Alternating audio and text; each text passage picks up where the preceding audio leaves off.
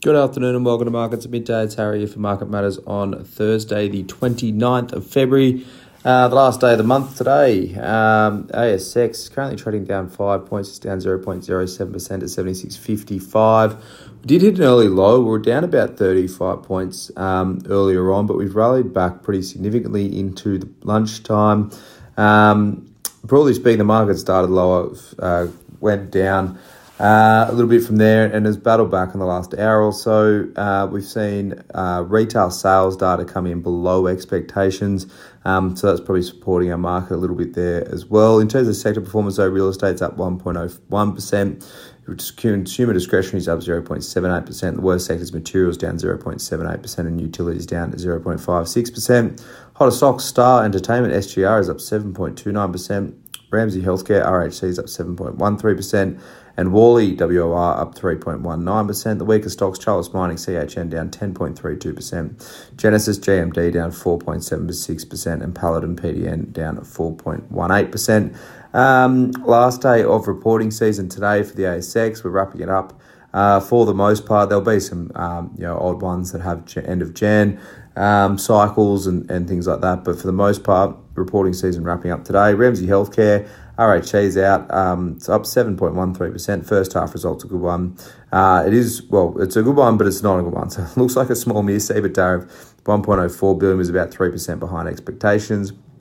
Weighed on by Australian costs, which were higher than expected. They flagged some supply inflation still coming through there, though that is showing signs of easing. UK and Europe did well, though.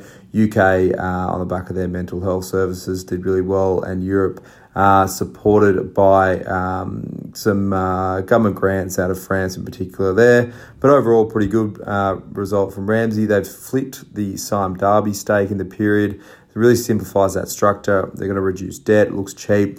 If you go on their usual first half, second half skew, they're on track to do pretty well in terms of consensus there. So I suspect market was sort of looking for a downgrade in this half. It hasn't come. Stock's doing well on the back of that. Having a look at Harvey Norman, HVN, it's up 3.27% at the moment. First half results better than expected. Profit before tax up 12% ahead of consensus, driven by better costs again, so margins are up. Sales were down about 10%, but it shows a better second quarter as well. So first quarter sales were down more. They've sort of normalised a little bit in that second quarter. They said inventory management was a key contributor. Once again, leads into that margin there. Sales also improving into the new year as well. So the January sales for the Aussie franchises are up over 1% on PCP. So that's showing some signs of momentum in the retail sector. This was heavily shorted heading into this result. It's come in better than expected. So stock popping on the back of that one today. Also popping, Star Entertainment, SGR is up 7.29% at the moment. Their first half result looks okay. They were looking at the AGM comments. They were looking for EBITDA of about $20 million a month. They came in $114 million for the half. So that's about bang on line. Natural slowdown in gaming revenue on tighter controls. So they put in a lot of restrictions around gaming hours and things like that, and incentives. So that's obviously weighed on their revenue side of things there, but all in all, it looks okay. There's a bit of cost pressure coming through as well, particularly on the revenue side of things on that gaming side. But overall, the rest of it looks okay. Hotel bookings are all slightly down. Restaurants and bars numbers are all lower, but also as expected. They're still working through a number of regulatory issues there, but there is plenty of value in this company to unlock for shareholders. One that will be interesting, but it does have a bit to work through yet. Just quickly on South 32 as well, S32, it's up 0.71%. Not a result out for these guys, but they are selling their Illawarra met coal assets. They'll get $1.05 billion US up front, plus US $250 million payment in 2030, plus up to US $350 million contingent on pricing of coal over the next few years. Overall, that's a good one. So gets a fair bit in the door up front, which is nice. We haven't seen that out of a lot of deals lately. You think that Whitehaven deal for BHP's coal assets, that was a lot of delayed pricing and contingent pricing in that one, whereas this one is a lot of it, it's up front, which is good.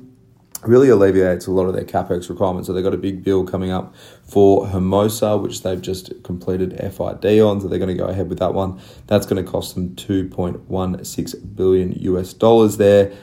So it saves them doing a big cap raise heading into that one. They probably can fund the rest by debt and other and earnings as well there. So I think that's a good result from South32. Having a look at the materials sector is down pretty heavily at the moment, whereas South32 is marginally higher.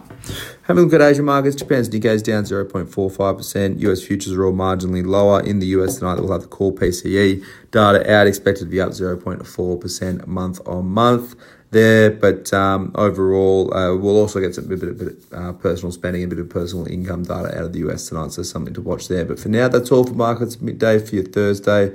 Hope you enjoy the rest of your afternoon. As always, look out for the Market Matters reports.